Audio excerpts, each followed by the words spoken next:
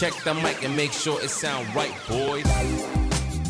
Welcome back to the Front Nine Podcast. Derek with you, and Nate and Bob are along as well, and we're excited to talk golf, team golf, following the Zurich Classic in New Orleans from this past weekend, as well as the Valspar Championship, which I know all of us are interested in watching because we do have a really cool trip planned to Innisbrook coming up here in the summer. So we're super excited to watch the golf this week and maybe even learn a little bit more about the golf course before we go play it ourselves. So pretty excited for this upcoming weekend, but we have a lot to cover in this podcast. So one of the things that we do each week on our pod is we do this segment called On the Tee. We kick off our podcast with a segment each week where we all talk about a story that comes out of the world of golf that we're interested in, or that we've seen, or that really caught our attention, and we bring some light to it. And so tonight, as I kick off this segment,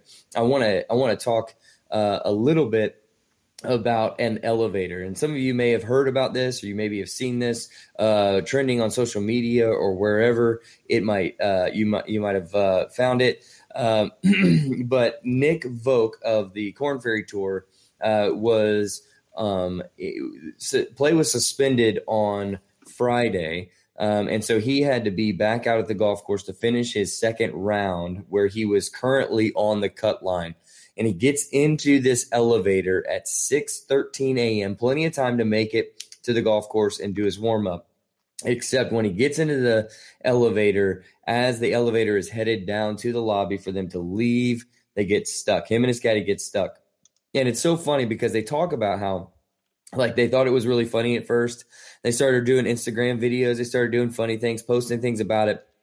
But eventually they were stuck on the elevator for 46 minutes, and they were absolutely freaking out. And so, like, they were pulling, they're trying to get out, they're trying to find a way out. It even said that Voke once thought that he discussed climbing out of the elevator that was stuck in between floors to try and get out in time to make his tee time. And his caddy said he would have to find another caddy to finish his 1.5 holes on Saturday morning, because he was not going to follow him out of the elevator shaft onto and try and find another floor. But the really cool thing about this is that Vogue actually made a birdie when he returned to play on Saturday morning. So he did make it in time, 10 to 20 minutes right before his tee time. He got there, did a little quick warm-up, headed to the 17th fairway, where he had a wedge onto the green. He says he caught it a little bit thin. It didn't fly as far. It kicked a little further, and we made birdie. And so he made birdie, got underneath the cut line, made the cut, and then went out and shot a third round 65 later that day. So really interesting story in my mind. A lot of adversity that happens and those kinds of things. And I love what he said at the very end. He said, you know what, we have a new motto moving forward, and it is that we will always be taking the stairs. So, and which I actually, I don't know why, but my tendency at a hotel, maybe you guys are different, I don't know. My tendency is to always take the elevator, but I would imagine that the stairs is probably just as fast, if not faster, right?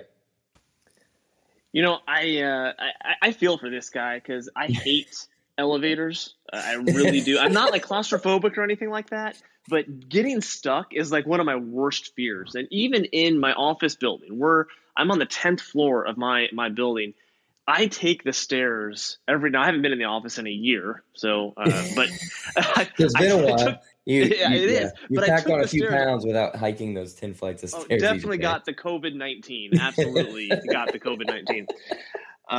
But I feel for him, and that is my worst nightmare. And I will be taking the stairs at Innisbrook anytime we're there, because I'm not missing our tee time. I'll go without you guys. So. That's awesome. Nate, do you like an elevator or you like stairs? Well, being a bigger guy, I don't think there's any bigger guy who likes elevators for multiple reasons. Not that, I think I have been more overweight in my life in the past.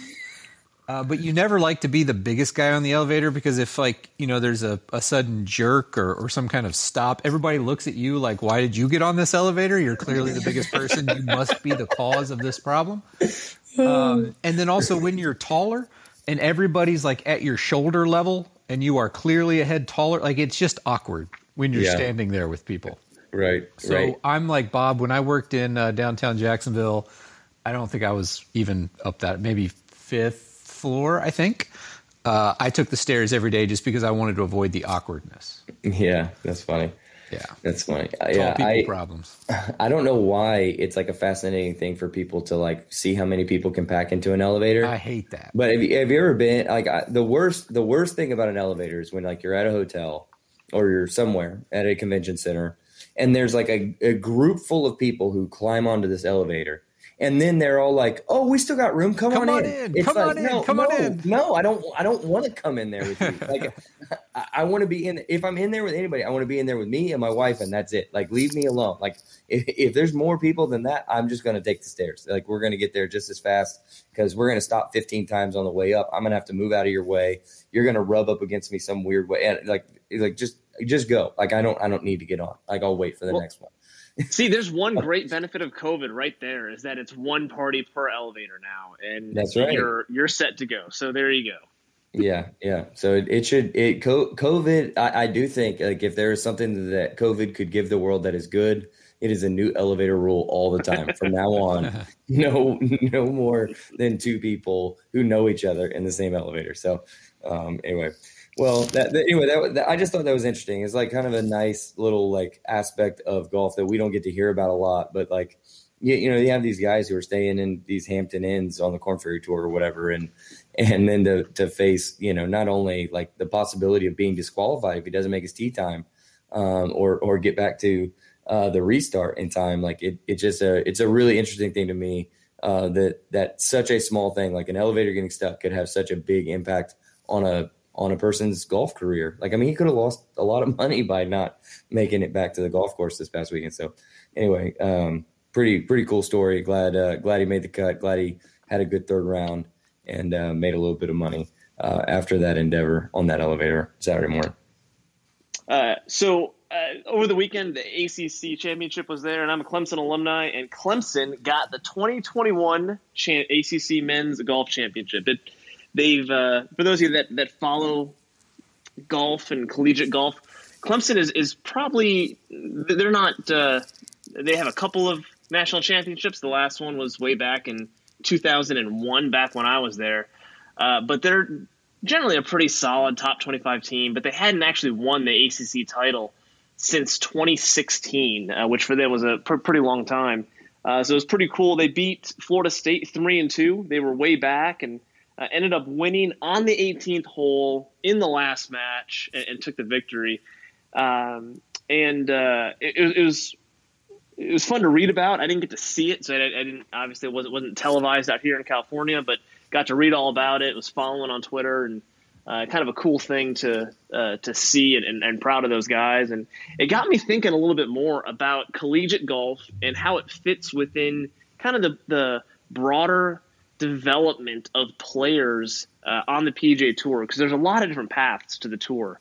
And there's a lot of different guys who went through collegiate golf, obviously, and were very successful there, and were very successful as they made their way further up the ranks. But then there's that's not the only way to make it. And I guess there's just a question out to you guys is, where does collegiate golf kind of fit? And do you think it helps? Do you think it hurts? Do you think there's any advantages that can get from playing at that level before you move, whether it's to the Korn Ferry Tour or some of these mini tours or a straight jump to the PGA Tour? And what do you guys think?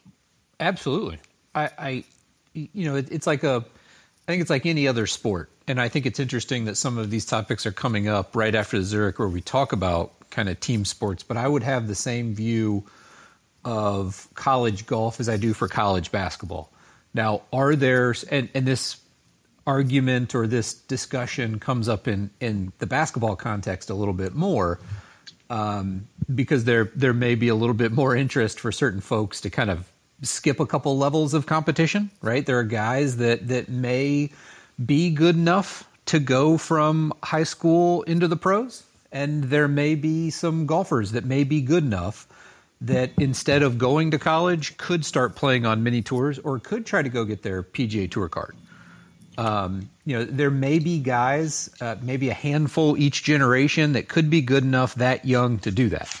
You think of like the Spieths or the Justin Thomases, guys who had very storied amateur careers, and they could potentially do that. Now, I think it worked out really well for those guys that they went to college, because I think ultimately finding the best, most talented players at your age, at your skill level, and getting into those competitions is always a good thing. I think sometimes you can get a little above your head, whether it's physically at that age. Like when you think about high school, colleges give guys an opportunity. And I know you guys have probably seen this on Instagram and YouTube, but they have walkthroughs of some of the bigger collegiate golf programs, their practice facilities, their gyms, their workout routines. Ricky Fowler produced a really good documentary about Oklahoma State last year before COVID came out. And it was kind of like Hard Knocks, the NFL football series, but for college golf. Really interesting behind the scenes look at a top flight. Victor Hovland was there at the time, Chris Ventura. Those guys were teammates at Zurich. But a really interesting behind the scenes look at what a life of a college golfer is. And it's like mini tour life. I mean, they're taking private wheels up jets out to, Cabo to play in tournaments. They're flying out to Florida. They're going to West Palm Beach. They're playing in tournaments out in California. And, they're coming from Stillwater, Oklahoma. They got to pack for 3 weeks. They have to study. They have to go to class. And so I think it does prepare you, because it's that intermediate step of, my mom and dad are taking care of me in high school, to all of a sudden I've got to do everything for myself, right? Because I have to be an adult. It kind of provides not only that physical development on the golf course, but also a certain level of maturity, whether that's for 1 year, for 2 years. I think that's really valuable for guys. Well, yeah. Something you said that I see, especially what Derek, you got to say about this, but you said something like competition, and I see it a lot in women's golf, where you have a lot of these younger women, whether they're from Korea or even in the U.S., they get pushed beyond kind of their capabilities, and they like Michelle Wie is a good example, where she competed at such a young age but didn't really learn how to win, and she struggled to do that in the professional ranks for so long. She was considered a failure for such a long time because these expectations were astronomical, but she had never really learned to win. And I think that's a lost art, and you have to learn how to win. You have to learn how to play with your peers and beat them. So that's interesting that you say that, along with just the learning life when you're 18 and doing your own laundry. Right. And I would even go so far as to say, like, I think it's a really good step to, like, I mean, most of these kids, and I shouldn't say kids, I mean, they're not that much younger than me. But most of these guys are coming out of high school and they've played with one another or against one another in AJGA stuff, growing up. And so that level of competition has always been very high for them. But one of the things that they get exposed to is, fitness, like real golf fitness and training, that, a lot of the guys on the PGA Tour are now doing. Another aspect that they're being exposed to is just interaction with pros that have been in that program, right? Like, I can't imagine that going to Texas, like if you go play golf at the University of Texas, I can't imagine that at some point every year you don't have some sort of interaction with Jordan Spieth, right? Like, I can't imagine if you go to Oklahoma State that you don't have some sort of interaction with Ricky Fowler or Matthew Wolff and some of the Victor Hovland, some of these guys that are on tour doing it and are doing it, fairly recently as young guys coming right out of college. And so I think it gets them more prepared for what it looks like to be, not just travel and do some of the things that Nate was talking about. I think that's legitimate. But I also think it is that they're learning how to be ambassadors of a brand, which makes them more sellable to like Titleist and TaylorMade and Ping and some of these other, groups. I mean, I think, if I'm not mistaken, I'm pretty sure that Ping is kind of the official sponsor of, like, at least equipment sponsor of Oklahoma State. And I think that plays a lot into why Victor Hovland is a Ping guy. I think that these guys begin to make and establish relationships in the golf business and the golf industry that help them as they become professionals from the college ranks. So I think it's a really cool thing that golf, like college golf, is getting more notoriety, more television access, that we get to see these guys younger. I mean, it's cool that I can now say, like, oh yeah, I remember watching Bryson DeChambeau win the NCAA championship, or is something in that regard. I think that that's a cool thing, and then to see them on tour also having success is cool as well. But I think those kinds of things, junior golf, and collegiate golf and amateur golf, taking a higher precedence within the golf world than maybe it has in a really long time, maybe having more access through social media to these guys at a younger age, like that kind of stuff is really, really cool. Bob, where was the ACC tournament played? It was in where was it played? Crab Apple Course. I'm not sure exactly where that is. Yeah, I think it was Georgia. I was going to say it's just outside of Atlanta, I think. Okay. Yep. Yeah, I think it was actually Georgia Tech's home course. Well, see, that's what I was going to say. I was surprised that, because I know Georgia Tech has, or at least traditionally, but I think recently they've had a really good team. And obviously Wake Forest, you think of them as an ACC golf powerhouse. Right. So I was surprised when you said it, and I don't follow college golf kind of until it starts coming on the Golf Channel. And so I was surprised when you said it was Florida State and Clemson. Not that they haven't, they wouldn't be good at golf, because Florida State, we've talked about this recently, right? Koepka and Daniel Berger were at Florida State together. So, traditionally they've had decent teams throughout time. But, Duke and Wake and some of those guys, Clemson certainly, you kind of consider to be the powerhouse of the ACC golf. Yeah, for sure. Yeah, since their coach is Larry Penley, is Clemson's coach, and it's his fifth title in the last since 2000. So about every 5 years, they win. So how many? I can name off the top of my head 2 Clemson golfers on tour right now: Lucas Glover and Kyle Stanley, right? Jonathan Bird. He's probably I think he may be Corn Ferry these days, hanging out at Sea Island though. Yeah, from Jacksonville. Yeah, and that's about it right now. Did Ben Martin play there? Ben Martin, he's from there, but I don't think he played at Clemson. He's from South Carolina, but I don't think he went to Clemson. I don't know. I feel like that's a good one. He might have. I don't know. I feel like I got to look this up now. Yeah, that's a good pull right there, because this is a game my dad and I always play when we watch golf together. Derek, you've probably been around when we do this. Yeah, what school do you go to? What school do you go to? That's what my dad tries to stump me with. And so I usually know most of the kind of PGA Tour college affiliations. Yeah. Oh, I stand corrected. Yeah, Clemson University. Yeah. He's younger than you, though, so you would know him. And just so everybody that listens, that's might be the only reason why I know him.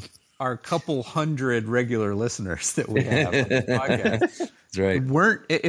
And correct me if I'm wrong here, but I believe you were weren't you like the class president, the senior class president or something at Clemson back in the day? Not the president, but I was student government. I was in the student senate, and made my way up there a couple of different times, and I ran the student union. So I knew a lot of guys. I knew what we did up there, but I graduated back in 2003, and Ben Martin looks like he is 7 years younger than I am. So he probably graduated. You graduated from college in 2003? Yeah, I did. Oh, wow. Okay. I did. I was just saying that's shocking, because I consider us about the same age, and I graduated from high school in 2002. That's I guess that's about it's right. close. Yeah. It's close. Yeah. That's funny. All right. And so to me, and I know Derek didn't want to call them kids, but they are kids. They are half my age right now. Yeah. Well, yeah. I mean, they're still 15 to 14 years younger than me, but I feel really young compared to you guys. So Yeah. Well, and all you have to do is go to a college campus and see the current college students to feel really old. yeah. I mean, I'm 36, and every time I go back, is that a group that's taking a tour on campus? Yeah, right. Literally, that's Those a middle group school of young kids high school visiting for kids. some summer camp? Correct. I always think that. So I'm fairly involved at Milligan, and I go up there from time to time for meetings. Speaking of that, shout out to the women, the Lady Buffs. They won so Bob Milligan plays in the Appalachian Athletic Conference, the AAC. Our women's team won the AAC Golf Championship over the weekend. Yeah. There you go. Also had the individual medalist at the event. So congratulations, Lady Buffs. She'll be in the Best National Women's Am very soon. I hope so. Not that anybody would know this, but my golf coach at Milligan is also the women's golf coach now. And back in the day, he was also the men's basketball coach. Yeah. So he retired from coaching basketball when I was a senior, and he took a couple years off to deal with some health issues, and then he came back to coach golf again, and then they started a women's program. And so he coaches men and women's golf at Milligan College. So shout out to Tony Wallingford. I'm sure he'll win AAC Coach of the Year. At least on the women's. Coach Wally. I like Coach. Yeah, that's right. Coach Wally. Yeah, Coach Wally. I will say one Coach Wally story real quick. And this is like the tame version. This is the golf version of Coach Wally, not the basketball version. That's a different podcast, I think. But he once told me, because when you're playing college golf and you go and you do a bunch of practice rounds, like you end up spending a ton of time with your teammates, which is one of the best parts about it. I never really played that well, so I didn't go to a ton of tournaments because I was also trying to play basketball, which doesn't really work out for you. But one time we were on a 225-yard par 3, and Coach told us that he once made a hole-in-one on a 235-yard par 3. Not the one we were playing, but another one. And he kind of said, you know what, guys, there was, I think, 3 of us playing in a practice round, and he happened to be there with our group at the time. He goes, I would never admit this to anybody else but you 3 right now, but I hit my driver on that hole. And he tells everybody that he hit a 5-iron, but in reality, he made a hole-in-one on a 230-yard hole with his driver. And I was playing college golf in like 2003, 4, 5. And Coach had, I don't know if you guys remember the biggest Big Bertha. Mm-hmm. Absolutely. But he swore by that thing. And that was outdated technology by then. And Coach would not give up his biggest Big Bertha. And we later found out, obviously, because he made a hole-in-one with it from 230 yards. So that's my Coach Wallingford story for the week. Nice. That's very cool. Very cool. Well, what do you have for us on the tee, Nate? Yeah, so similar story, I think, to you, Derek. It's interesting. You hear life on the mini tours. And one thing that came across my Instagram feed earlier this week was the Monday qualifier. I think his name is Mike Vasicki. I apologize if I'm pronouncing that incorrectly, but I'm doing this from memory. But the PGA Tour actually put out a really cool video about him. If you don't follow the tour's account on Instagram, I think you should. Really cool content that they kind of produce and follow up on. Not only do they follow some of the bigger stars in the game, but they kind of give you an inside look as to what some of the guys you've never heard of are doing. And this is one of those where he makes a putt to qualify for the Valspar. So he has a spot. He Monday qualified. And the camera kind of picks him up calling his dad and telling his dad that he qualified for the event. And he can't hold back tears. He is bawling. He's crying. He can't get the words out. And, you just feel for the guy. And he eventually gets it out that, he made it. He's going to play. This is his dream come true. It's going to be his first start on the PGA Tour, and his dad is so proud of him. You can hear how much he's supportive and how much he loves. Like, it's a whole it's just a great story. And so that makes you feel good. And then the PGA Tour puts out a video and kind of asks, like, why such an emotional reaction? We can understand, and we know that, the first start, it's a big deal. It's a culmination of a lot of hard work. But, do you want to provide a little bit of context around what happened? And he goes on to tell this story about how growing up, his parents really sacrificed for him to be able to even play junior golf, whether it was to buy clubs or to get lessons or to play in certain tournaments. He can remember as a kid, and this is pretty amazing stuff, he can remember as a kid his parents skipping meals so that he could eat, or so that he could buy clubs, or so he could pay membership dues to sign up for a junior tour event. Man. And for him to be able to tell his dad that, all that work, all that sacrifice, all that effort, that it's finally paid off and he's going to play, it was really emotional. It was a really great story. And that's the kind of stuff that the tour puts out. And I think they do a great job of highlighting that stuff just as much as the Tigers and the Rorys and the JTs, because I think that balances it out and helps us all to remember that not everybody playing out there is a millionaire. Right. Not everybody playing is going to make 300, 400, 500 grand just in endorsements with your clubs, right? That's not how everybody is.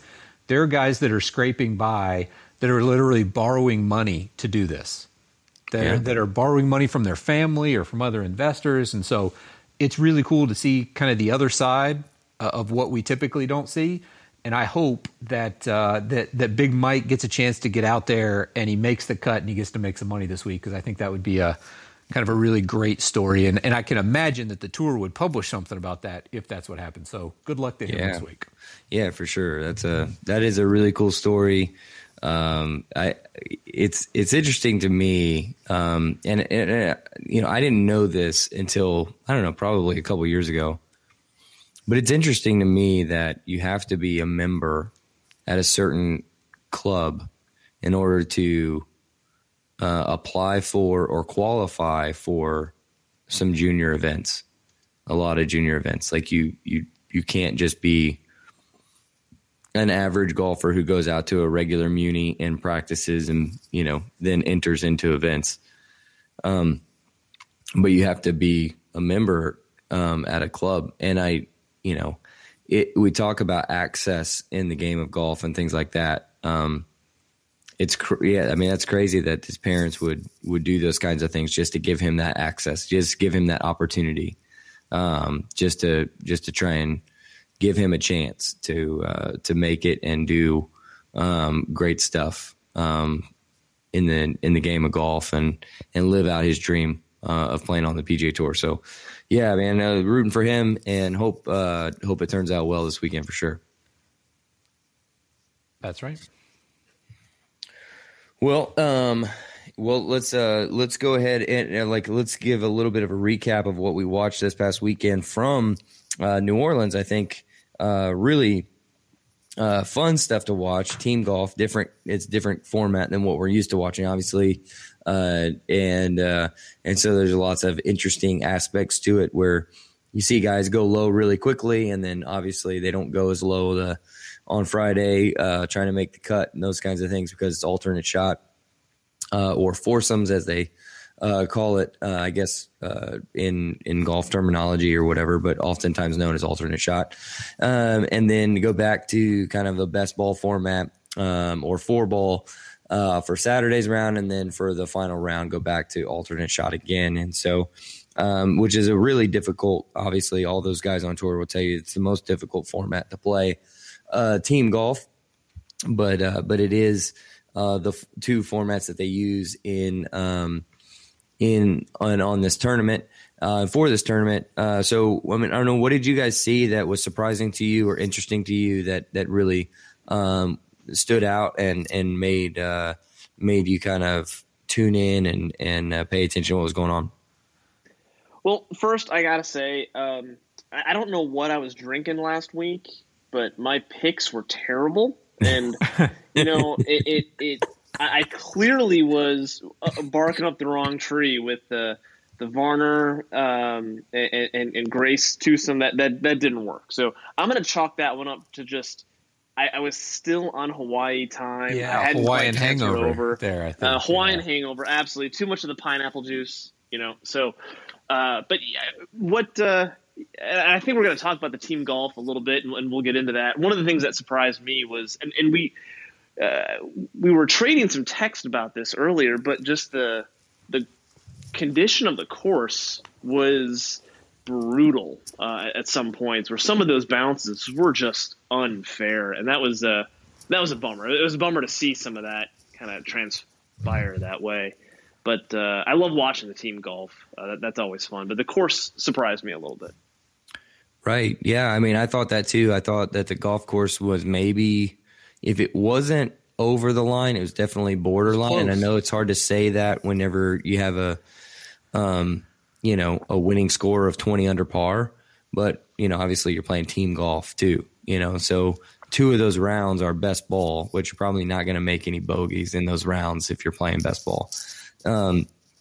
So it's kind of one of those things for me. I thought the same thing. And one of the interesting aspects of it reminded me, I don't know if you guys remember this, but it reminded me of the 2017 PGA Championship at Quail Hollow, where they talked about how they just like, and I think Zach Johnson was ridiculed because he talked about how much they had lost the greens at that tournament. I know we talk about that happening more at the U.S. Open as opposed to like the Masters or the PGA Championship. But at the PGA that year that Justin Thomas won it, he basically had said, like, look, like these are just unplayable. Like they're basically unplayable, but they were new. They were new greens that they had just put in.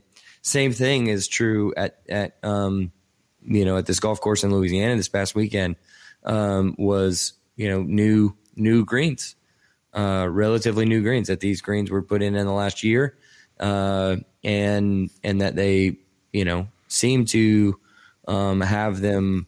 I mean, they were very firm. The bounces were it's very hard to hold greens. I mean, you saw, I don't know if I've seen so many guys hitting it short of greens and hoping that it would run up onto a green, because if you flew it onto the green, it was likely going to end up, way off the back. Which is very strange in an environment where it is so humid. Like, right. And I play a ton of golf in humid environments here in Jacksonville. Very rarely, like if you're short of a green, it's not going to release onto the green, right? Right. At Louisiana, New Orleans, that's the same situation. It's muggy, it's humid. I thought it was hilarious how many times, especially on some of those par fives, and along the same lines, there is nothing worse in golf than hazards or difficult or things in the middle of fairways. That hole where they have that tree, the centerline tree in the middle of that fairway, that Cam Smith ended up hitting it right behind, or was it Leishman that he hit it right behind? Yeah, it was Leishman because Cam had to take the drop. Yeah, hit it 2 inches from the tree. It's like, this is so stupid. Like, if you want to make the fairway narrower, if you want to tighten it up, if you want to make the rough more difficult, like whatever you want to do to make courses difficult, that's fine. But Bob knows the term that I use for this, and that is gimmick architecture. Yeah, that's what that is. There's Nate's courses. favorite course is the Love course at the Barefoot Resort out in Myrtle Beach, where every par 5 at about 250 out either has a hard turn or a giant hazard or a river running right down the middle, which is great when you're playing him in match play. Exactly right. I hit it in those every single time because you know why, guys? I aim for the middle of the fairway. And when you put something in the middle of the fairway, like, you never think you're going to hit it in the middle of the fairway. Because typically, back in those days, I would hit kind of a slight draw. Now I hit a slight fade. But you never think it's actually going to land in the center of the fairway. But I cannot tell you how mad I am. So when I saw Leishman's drive roll up to that tree and Dottie Pepper said, "Yep, it's 2 inches from the trunk," I thought, man, if I was Mark Leishman, I would think about breaking that driver. Like that's just like, that's the worst cork. Not that you'd be upset with yourself because you hit a great drive. Right. It's like the fact that you have some kind of luck and the architect put a hazard right there in the middle of the fairway. I hate that. Right. I find that to be gimmicky, uninspired, uncreative. Like that has no place in golf, in my opinion. Right. Well, yeah, and I think, and that also begs the question of like when golf courses are built and, the difference between a golf course that's timeless and can hold up over time, no matter what, equipment or, whatever happens, that there are golf courses that hold up over time. And there are golf courses that, quite honestly, like they maybe were a fine design. They weren't, the design didn't impact play as much whenever people were playing with persimmons and Bellatas or something, but now there is a bigger issue and it needs to be potentially addressed and removed. But one of the things I think is really interesting that you say is I think there are a lot of times where I think that the illusion of a tree in the middle of a fairway is really nice. I think when you can create a design where it looks like there's a bunker in the middle of a fairway, or it looks like there's a tree or something in the middle of the fairway, absolutely, it becomes a more challenging testing thing. But then you get out there and you're like, oh man, like I had so much more room, right, than I thought I had. Right, you think of Pete Guy, you think of Mike Strands at like Tobacco Road. Like you don't realize how much landing area you actually have at some of those spots, right? Well, that's because half of that stuff is blind. Those are blind shots. Well, that's yeah, different. Well, yeah, but there's also things that they put out in the distance really as aiming points, but you think that they're actually like correct with things that you could changes. potentially, that's right. Yeah. Yep. You think that I there's agree things with you that. could reach or touch, and I think, but that's what makes those golf courses great at the same time. So, but I am with you. Like I think those kinds of things right in the middle of a fairway actually in play are ridiculously stupid. But the other thing that I noticed was that looking at the leaderboard, none of those teams, and I didn't watch really any golf. I caught maybe 30 minutes of it on Saturday. I really didn't watch until kind of the back nine on Sunday when I finally had a chance to sit down and start watching it. But the leaderboard was full of teams that you would expect. And I think it's interesting when you talk about team golf, would you rather be kind of and I think there was a good contrast on the leaderboard for us, right? They told the story of Bubba Watson and Scotty Scheffler. Right. Like, not that they particularly know or like it, well, not that they don't like each other. Right. Everybody says, like, as much as I think Bubba Watson is annoying and strange with his TikTok stuff, everybody on tour loves Bubba Watson, like him as a person or as a man. Like they like him. Brooks Koepka literally said, and Brooks Koepka of all people said, "Who's your favorite guy to play with on tour?" And he said, hands down, it would be Bubba any day. Wow. Which you would think Bubba would annoy Brooks. So I think that means he's a good guy, even though he kind of does some really weird off-kilter stuff. Yeah. But they told that story of how both Bubba Watson and Scotty Scheffler asked like 3 or 4 other guys, and then they ended up talking to each other and said, "Hey, are you going to show up to the event? I need a partner." "Yeah, I need a partner." And then they called more guys. And nobody was available or wasn't going to show up or already had a partner.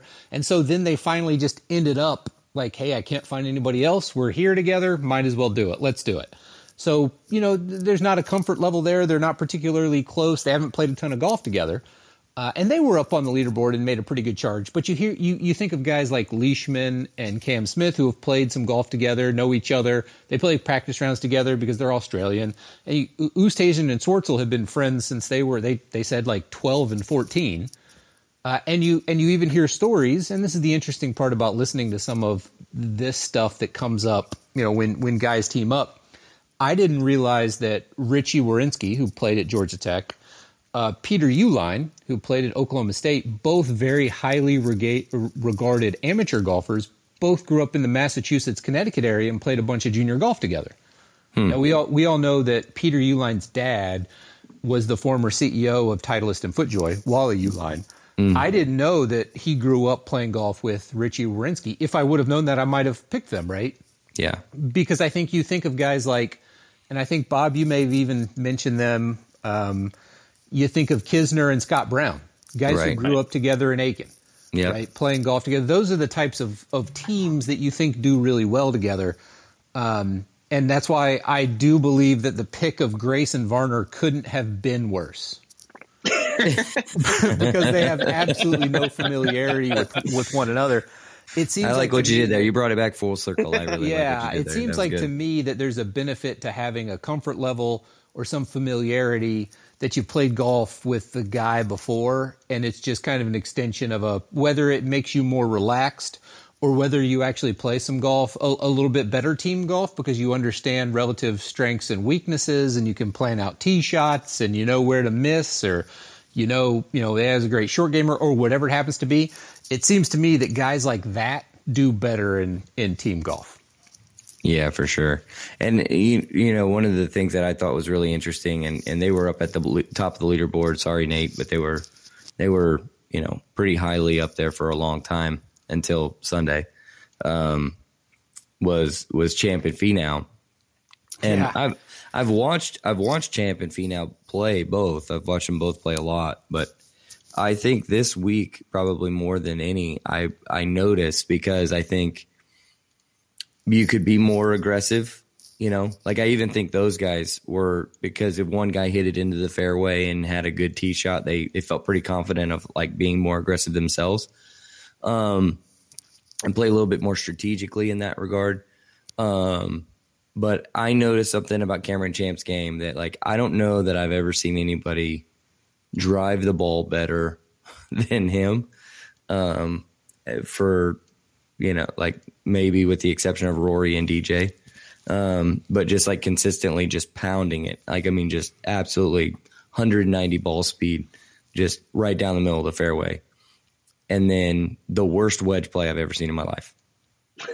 Well, like, I don't know if I've ever, like, I mean, that I could saw also him miss, describe Rory at times too, though. Well, but I saw him miss 4 greens with less than a pitching wedge in his hand.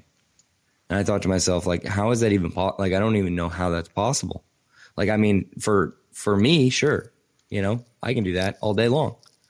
But for a guy that literally is making $8 million this year on the PGA Tour, and he misses the green 4 times with a wedge in his hand, I was like, golly, I was like, man, like, it's like the greatest combination of like driving and the worst combination of wedge play I've ever seen. So it was like, wow, like I was surprised. Like, you would think that a guy that has that, he probably hits more wedges than almost anybody on tour because of how far he hits it. Disagree. Well, maybe in competition, but he clearly doesn't. Well, and that's not in practice, but yeah, but I mean, he has more shots with wedges in competition than almost anybody else. So he should probably like have a decent wedge game. I would imagine. Be better than he is. Yeah, I don't think you're going to get any argument here. But that's the same story that they used to say about DJ. Right? It wasn't until he got serious and became one of the better players on tour inside 125 statistically that he started, really winning consistently. Yeah, and until then he didn't. Going to have to do that. Yeah, but I mean, you can tell like he's got a gear that not very many guys have on tour. It's just disappointing to see him not really be able to capitalize on it because of that. Because I think I saw their scorecard. I think they shot 41 on the front 9 on Sunday. Yeah, no, they were definitely they were over doubles, par. Maybe. I mean, it was rough. Yeah, I feel like I just cursed Tony at this point. Like I really, he's a nice guy. I don't know anything about Cameron Champ. Like, could be a good guy, could be a bad guy. But if you're teamed up with Tony Finau, I'm going to cheer for you. Yeah. And one of these days he will win by $1 million. It may or may not be when I pick him. But he will deserve it, and I hope like it's not one of those things that I'm somehow actively cursing him by continuing to have this apparently like Bill Simmons talks about it in some of his basketball books. Like, I think I have this irrational confidence in Tony Finau. Like why do I think that Tony Finau is going to win a tournament and Xander Schauffele won't? Like, I don't know why. I can't really it doesn't make a ton of sense. I can't reconcile those two thoughts in my head, but I do know that Finau is close. Well, I will say, I think I'm actually glad he didn't win this weekend, because I think there would have been kind of an asterisk by it that he was on a team event. It wasn't him doing it on his own, kind of thing. And so I'm actually glad he didn't win, but I'm glad. I figured this would have been a really good stepping stone. Like, Because to the same point, that it's not really a win. Like you have a teammate, because I think we all agree, and I know I certainly do, that once he starts, like, I know he won in Puerto Rico, doesn't really count either, right? Right. It's opposite field event. Yeah. And then he could potentially have won last week and kind of the same thing. And like, it goes back to that same thing that we talk about. It seems to be a common thread. I just value the fact that they seem like guys who put themselves in competition, whether that's junior golf, college golf, PGA Tour golf, that pays off. And he's been in competition too much around the top of the leaderboard to not completely break through and not just win once, twice, three times, like a couple majors in a couple year period is what I really think the ceiling for Finau is. And it's just a matter of time. I mean, you definitely think he could definitely have like a David Duval type of situation where like once he wins, he's going to win a bunch. Yeah. So, yeah. And definitely has the game to be one of the top 5 players in the world for, a really long time. So, well, outside of all that, we saw that obviously this got into a playoff this weekend, and sadly the way that it ended, I mean, obviously it was kind of like a handshake. I texted you guys, I said, man, this is the greatest pillow fight I've ever seen in my life. Coming down the 18th hole, because they both make bogey. Right. And then they go into a playoff after both making bogey, and then Louis Oosthuizen steps up to the tee, hits a good drive, felt super confident, and hit it into the water over the green. No. What are you talking about? I thought Oosthuizen hit it in the water over the green. No. On 18 on the playoff. Okay. No. He just blew. Yeah, he just pushed it and it. No, that was in regulation. Yeah, in regulation. Cameron I know Smith what you're talking about. Yeah, he hit it like 3 wood short, which I don't understand how that happened either. But whatever. Yeah, you're talking about on the drivable 16th. Yes. Louis flew it onto the green and it bounced over, seemed very unfair. Yeah, worst bounce ever. By the way. And then Leishman gets a free drop because it's near the green, and he ends up holding it. Which I think is fascinating to think that, like, if a guy on the PGA Tour can just place it where he wants it, there's a good chance he's going to get it close or give it a run to make it. Well, especially that easy chip shot. I mean, that's crazy. Like a short, easy chip shot like that. Yeah. But, I think for me, that's one of those things that, like, going into the playoff, though, Louis steps up to the tee and he blows it way right into the water. And essentially at that moment, like, Cam Smith steps up knowing, like, all I have to do is keep it in play. Like it's a par 5. It doesn't matter if I hit it miles left, as long as it's in play and we can lay something up in the fairway, go for the green in 3 and make 2 putts, make a par. We're good to go. And that's what they did. Ended up winning. But it made me think, like, this is one of the situations where, like, one shot or one mistake by one player can really impact an entire team. And I know that as a guy who grew up playing team sports more than playing golf, I didn't ever play golf competitively. But I did play a lot of team sports at a pretty high level. And I can remember times where, like, a mistake that I would make would cost an entire team. And so I just thought, how interesting would it be to talk maybe if you guys had a situation like that or an experience like that, where that was something that happened in your life. I know for me, when I was 14 years old, we were playing in the AAU World Series in Nashville, Tennessee, and it was my day to pitch. I was a left-handed pitcher, pitched in college, but I was pitching in this tournament. Our team was pretty good. We had won the North Carolina State Championship, and so we were probably we thought we were going to be good enough to get to like somewhere pretty deep in this tournament. And we had this game. And I remember I had never given up a home run in my entire life, like never up until that point. I was 14 years old, never given up a home run in any game up until that point. And I threw a ball over the middle of the plate. And there was this kid who was 14 years old, probably weighed 275 pounds. And he's like the big hurt Frank Thomas kind of guy. One of those just absolute superhumans at 14, probably Nate, honestly. And current Nate at 36. This current kid Nate, was at 14. Yeah, this kid was Nate at 14, and I left a fastball over the middle of the plate a little bit up in the zone, and he hit it over the center field fence with two guys on, and we were winning the game at the time, and then we ended up losing the game. But I gave up this 3-run home run, and we were sitting at dinner with the team, a couple nights, maybe not a couple nights, but maybe like the next night, we were sitting waiting to hear what our seed was going to be in the championship bracket. And then we got word that we didn't even make the championship bracket because of 3 runs. And in that moment, one of the guys on our team said, "Oh, it was the 3-run homer by the fat kid."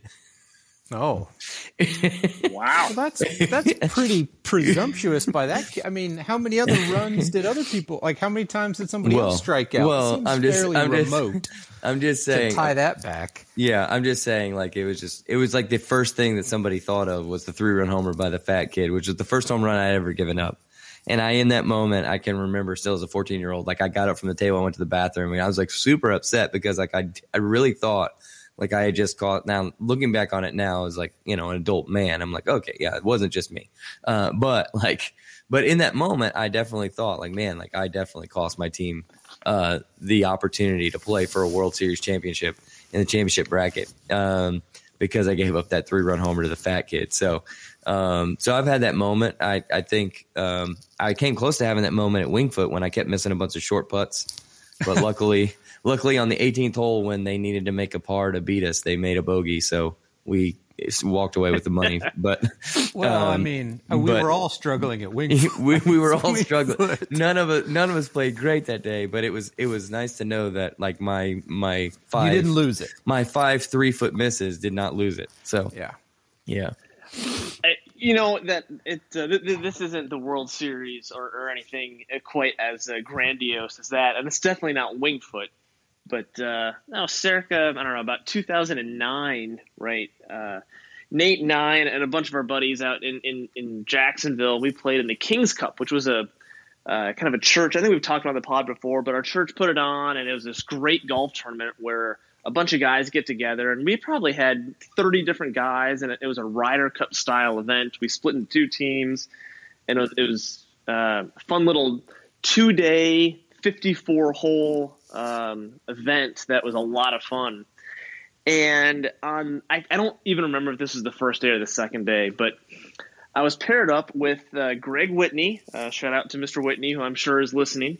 He's one of our couple hundred listeners every week for sure. I like it. But Greg and I were paired up at Cimarron Golf Club in Jacksonville, Florida, which I don't think I'm allowed back to for different reasons that we'll get into on a different podcast. Oh, man. I've almost been run out of there, too. But Bob, no, not anything bad, but Bob is a stickler. If his tee time is 9:21 a.m., his foot better be on the first tee box at 9:20 a.m. And if it's not, he will storm in to the clubhouse, and he will give that person behind the desk a piece of his mind about tardiness and about maintaining a tee sheet and keeping them 8 minutes apart, because we found out at one point Cimarron was scheduling tee times every 4 minutes.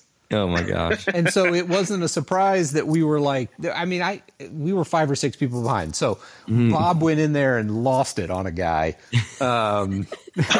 Didn't go well for the rest of the round. And then he moved to California. So now I can't go to Cimarron. Now I can't go to Cimarron either. And Bob's living his life in California. We just about hit off that tee box. I didn't care who was in front of me. But anyway, we were at Cimarron, and we're playing this match. And the format was a varying format, but as we got to the back 9, it was an alternate shot, and it was a pure alternate shot, meaning it's not we both hit our drive, but it's one person a drive, the next person the approach, then the putt, and et cetera, et cetera.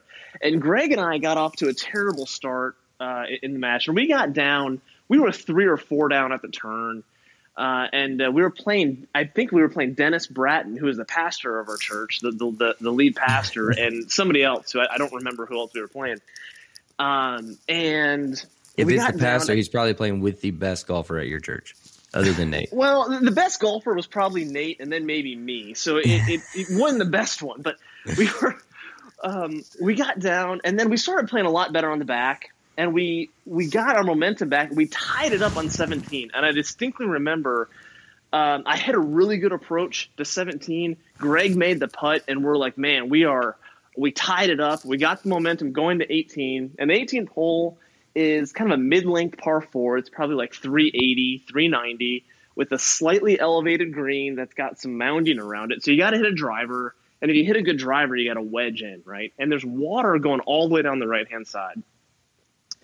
And I don't even remember. Actually, I guess we had to go first. And Greg, he goes, all right, Bob, just anywhere down the left side. There's a giant hill on the left side, so anything down the left side will kick into the fairway and away from the water, right? Because the water is way down on the right. So he says, just hit it up on the hill, anywhere up there. And I said, no problem. So I get up there, and for those of you who know me, I have a tendency to miss right. I've got a little snap hook problem every once in a while that rears its ugly head. And I just hit this ugly snap hook that might have gone 150 yards straight and 150 yards to the right. I'm a left. And it was nasty. And then we had a couple of guys behind us who finished their match and then were kind of following us. And Bratton, the pastor, his partner was on the tee box, and he striped it down the middle. And somebody goes up and asks Dennis, hey, what happened? And Dennis goes, just loud enough that I can hear him. He goes, the lefty put it in the water. And Greg looked at me, and I'm like, well, we lost that one. It was... Man, I that was back in, I think, 2008, maybe 2009, and I'm pretty sure I hear that at least 3 times a year, maybe 4. Yeah, every time we get that story. That's right. Every time we get together, and it's coming down, because we always give Bob a hard time about how the pressure makes him duck That's up, right. Like that one faithful day during the King's Cup on the 18th tee at Cimarron. So I think Robbie and I might have been waiting for him up at the green. And we're like, what happened? What happened? Because we usually played on the same team. And Greg just walks up shaking his head. Doesn't even say anything. Bob doesn't want to say it. Greg's just shaking his head, and we're like, this isn't going to be good. Oh, man. Well, Robbie's, somewhat, I guess, ethnic doppelganger got into the field today. I saw that at the Valspar because of 4 positive COVID tests. So I saw that. Kierdek Affy Barnrat.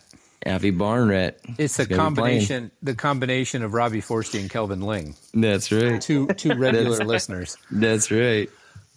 Great so job for them. Yeah, I have a couple kind of stories like that. None as dramatic as you guys. I mean, when you play basketball long enough, you miss free throws. That's what sticks with me. They're late game free throws that you miss. Where literally, you make these free throws, you ice the game. So there's one specific game that I remember in college. I was always, and I guess I have to set the story up. I was never a very good college basketball player. I'm a much better rec league basketball player than I am college basketball because I do everything kind of well, but I don't have a particularly high rated skill. I'm pretty good at everything. I mean, maybe outside of basketball IQ. I was a fairly smart basketball player. That's because I grew up with Kevin Tincher. There's no other way to be other than to be smart and to know everything about basketball. But I was certainly never athletic. I could shoot, but my intelligence was, and the fact Tony Wallingford, my basketball coach, used to say the only reason I got a scholarship was because he can't teach height. So I was 6'7", and I was I've always been a large guy, so it's not like I was slender. So I was a really good post defender, and that was kind of my real utility for the Milligan College basketball team. Go Buffs! Go Buffs! Was that I was kind of the first post player off the bench. Whether they needed somebody to play 4 or play 5, I could always guard the other guy's big guy. And if there was a post player, I was typically, going to be the main guy guarding him most of the game because I was pretty good. I knew how to move my feet. I could, I knew how to play defense. So one game particularly for me, I always inbounded the ball because coach trusted me to do that. So it was a really bad series of events for us, or for me personally. I turned it over because I thought my point guard, Scott Ferguson, was going to cut one way. He cut the other way, threw it right to the other team, and they score a layup. So our 6-point lead is down to 4. And so I get mad at myself. That's kind of what golf teaches you, I think, is that's not Ferg's fault, right? That's my fault. Like, what am I doing? Yep. Like, I'm out here turning the ball over, right? Like, we talked about that before. Like, that's why I respect Jordan Spieth, is because I feel the exact same way. Right. Like, my inner self-talk, whether it's golf or basketball or work or anything else I'm doing in life, it is, accountability. It's going to be my fault. And so I'm really upset at myself because I'm not the guy that does that. So I turn it over. They score a layup. I'm taking the ball out again. I throw it into the other side. Probably one of the 2 best players I played with in college, Jonathan Harris, our 3-man, lefty from California. He gets the ball, kind of gets trapped, throws it back to me. I get fouled. 1-and-1 on the other end. I miss the front end. And it's like, what am I doing? I'm a 80% free throw shooter. So I'm turning the ball over and I'm missing the front end. Like, great job, Nate. You're really, really helping the squad today. And so the next time down, I think we get a rebound. They foul us. Morrell, who was an assistant coach at Texas, now I think he's the head coach at UNC Asheville. He makes a couple free throws for us. And then ultimately they come down and make a 3, and then I inbound the ball, and I think whoever it was missed the front end. So, the game's kind of still in flux here, and I am guarding the other team's best player, who happens to be a post player.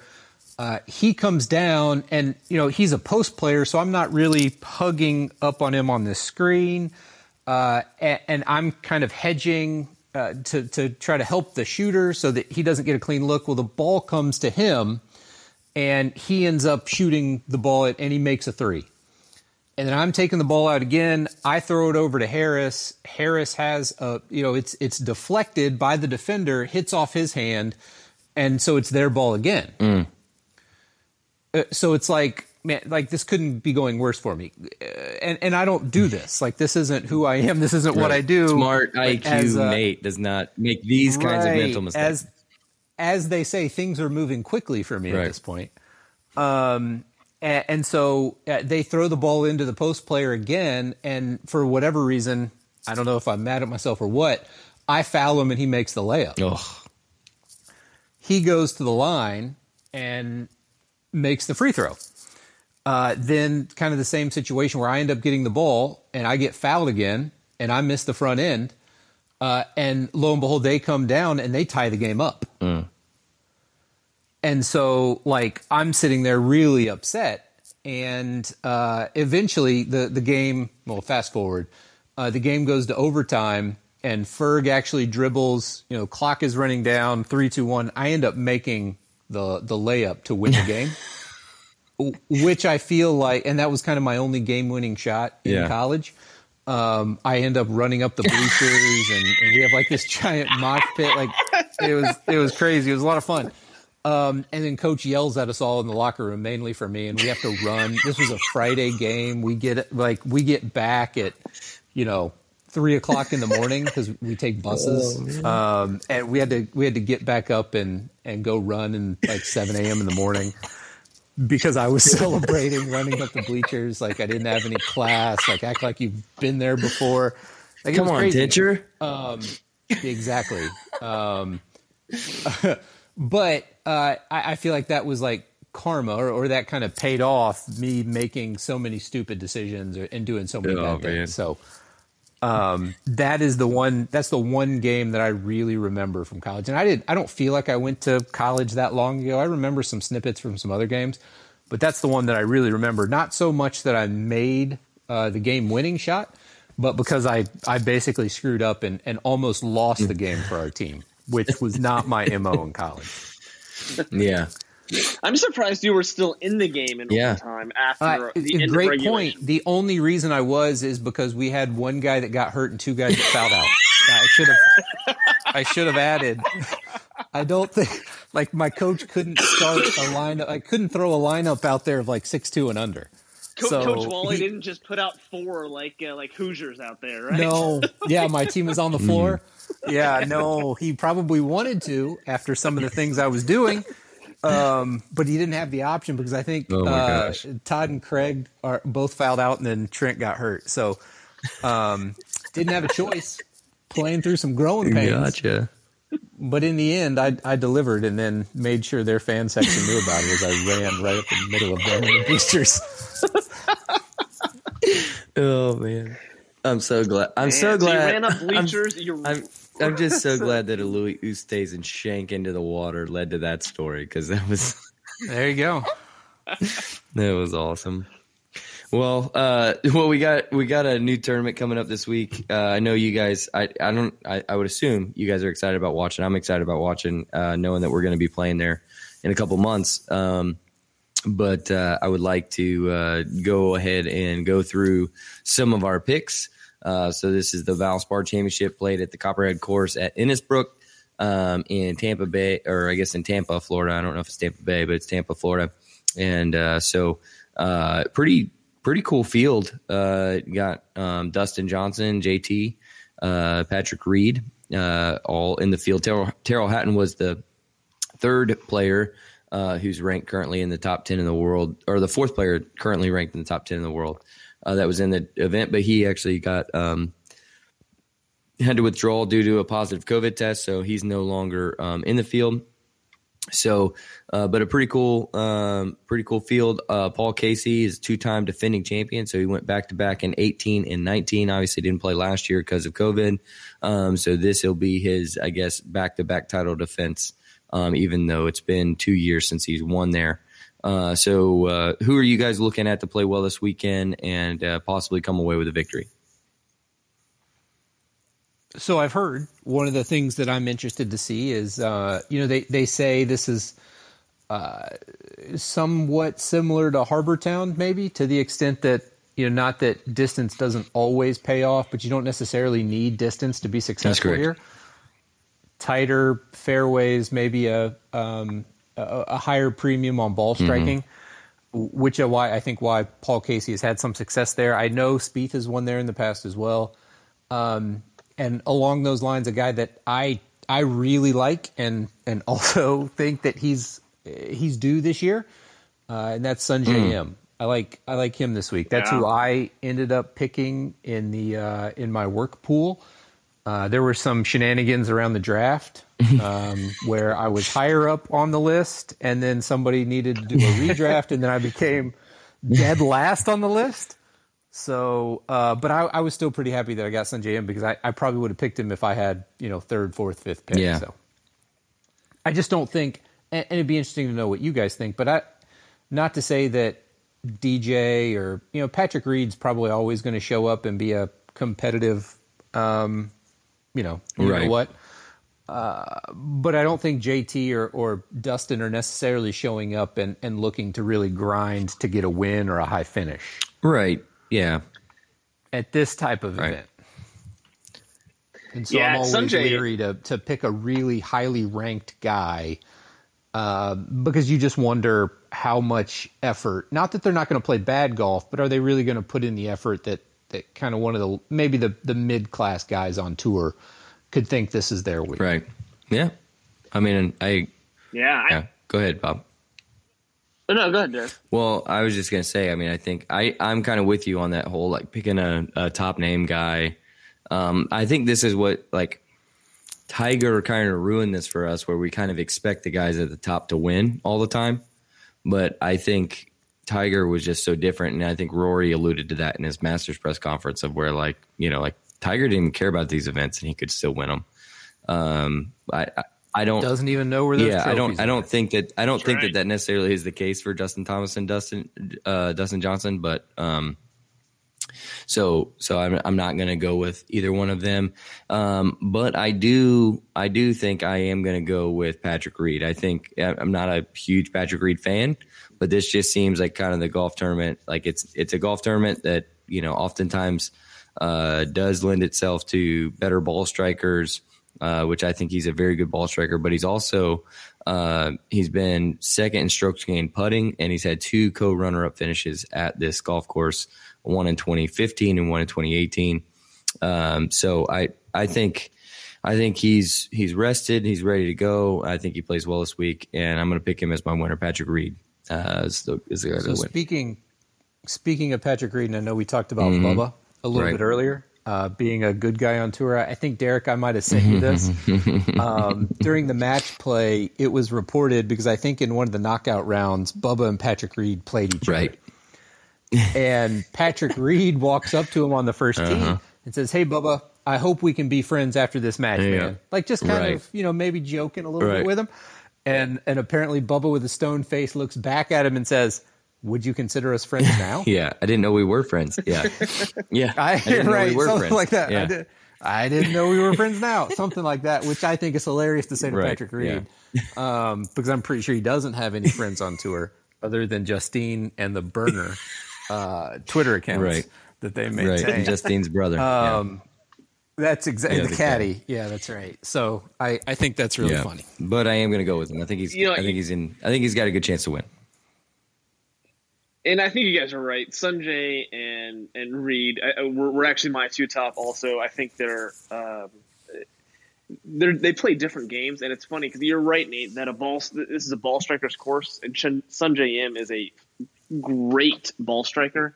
So it sets up well for him. Patrick Reed isn't the best ball striker, but he's one of the best putters on tour, and that covers up a lot of different pieces. And he seems to know the course, like Derek, like you said, runner up a couple of different times. He hasn't played since the Masters, so he's probably well rested. Besides those two, I'd go with Corey Connors. He's again going at the ball striking. Last time he played this course was out in 2018, and he had the lead after 3 rounds, I think, and then fell apart on Sunday. And he's been playing well lately, so he's got pretty good form. So I think he's a pretty good pick, but I think Reed and Sungjae are also good picks there too. Yeah, no, I think Corey Connors definitely, man, like he's played so well this year, and definitely has the kind of game to do something great at this golf course. I know on a short list of other people that I'm looking at would be like Abraham Answer. Obviously, has been in good form, but sure. Honest Abe, going with Honest Abe. I think I would love to see him win. I think he's a great character for the game of golf. I think he could be a great ambassador for the game of golf worldwide, as well as just an intriguing person to keep an eye on, kind of like a Cam Smith, type guy, kind of fun, on and off the golf course kind of guy. So anyway, that's somebody I'd keep an eye on as well. But all right, guys. Well, so you heard it here. So Bob is going to go with Corey Connors. I have Patrick Reed, and Nate has Sungjae Im. So those are our 3 picks. So we'll see how we fare going into this weekend. I hope you guys have enjoyed the pod this week. Enjoyed all the stories of baseball and basketball and duck hooks into ponds on the final hole to try and win a match against your pastor. Whatever it is, we're bringing it to you on the Front Nine Podcast. So thanks for tuning in and listening. Make sure you like, comment, subscribe, and check out next week's episode as we look ahead to more great things to come in the world of golf. So until we talk again, y'all have a great week and enjoy the golf this weekend. Check the mic and make sure it sound right, boys.